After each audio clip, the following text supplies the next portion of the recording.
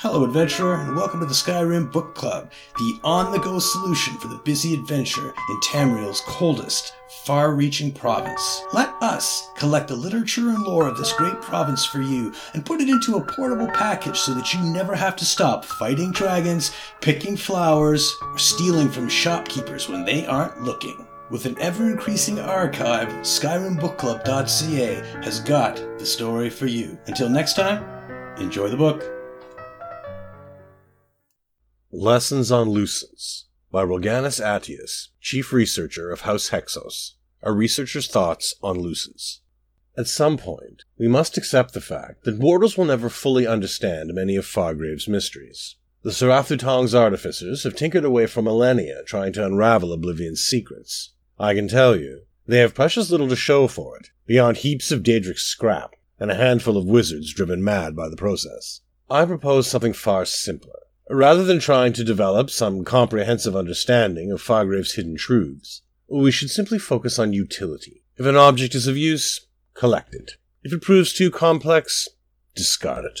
Cold pragmatism is one of our house's most valuable traits. Our investigation of Daedric relics should fit within that principle. The most promising object of study I've encountered thus far is the Daedric Lucent. These crystals resemble soul gems and perform a similar function, making them easy to explain to the rank and file. Of course, these similarities are mostly superficial. According to my chief researcher, they have almost nothing in common with soul gems, aside from their ability to contain and release energy. A number of theories exist about what they may actually contain. Some of our mages believe they hold some sort of Daedric magicka. Other mages, particularly members of Venus Galerian's fraternity, claim that's absurd, since magic comes from Magnus. One mage, Licinia Catalyst, tried to split the difference with her mundial emanation theory. She proposes that Oblivion magic is the residue of the Et Adus act of creation, something akin to a wave of creative energy that burst forth when Magnus and his coterie broke the firmament of the mortal realm. Heady stuff, to be sure.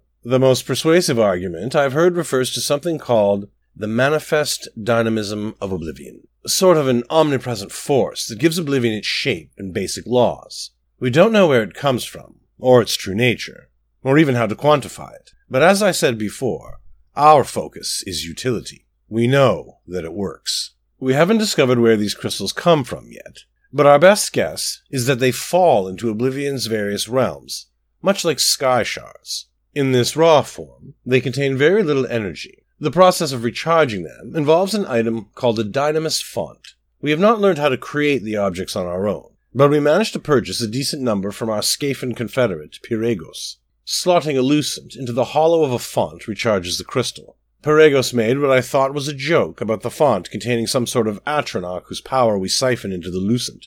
I think he was jesting, but one can never be sure with Daedra. Once charged, we can unleash its power with yet another Daedric device called a Discharge Labrum. The Daedra apply this power in all kinds of ingenious ways, opening doors, erecting barriers, empowering displacers, and so on. Again, the process of slotting a crystal is simple to understand and to implement. I suggest we gather as many of these items as we can find, and find ways to integrate them into our security structure. As I said before, Fargrave has many mysteries, but the most pressing mystery is simply this. How many of these baubles and trinkets can we employ for the greater glory of House Hexos? The Lucent may be the key to unlocking even greater power in Fargrave.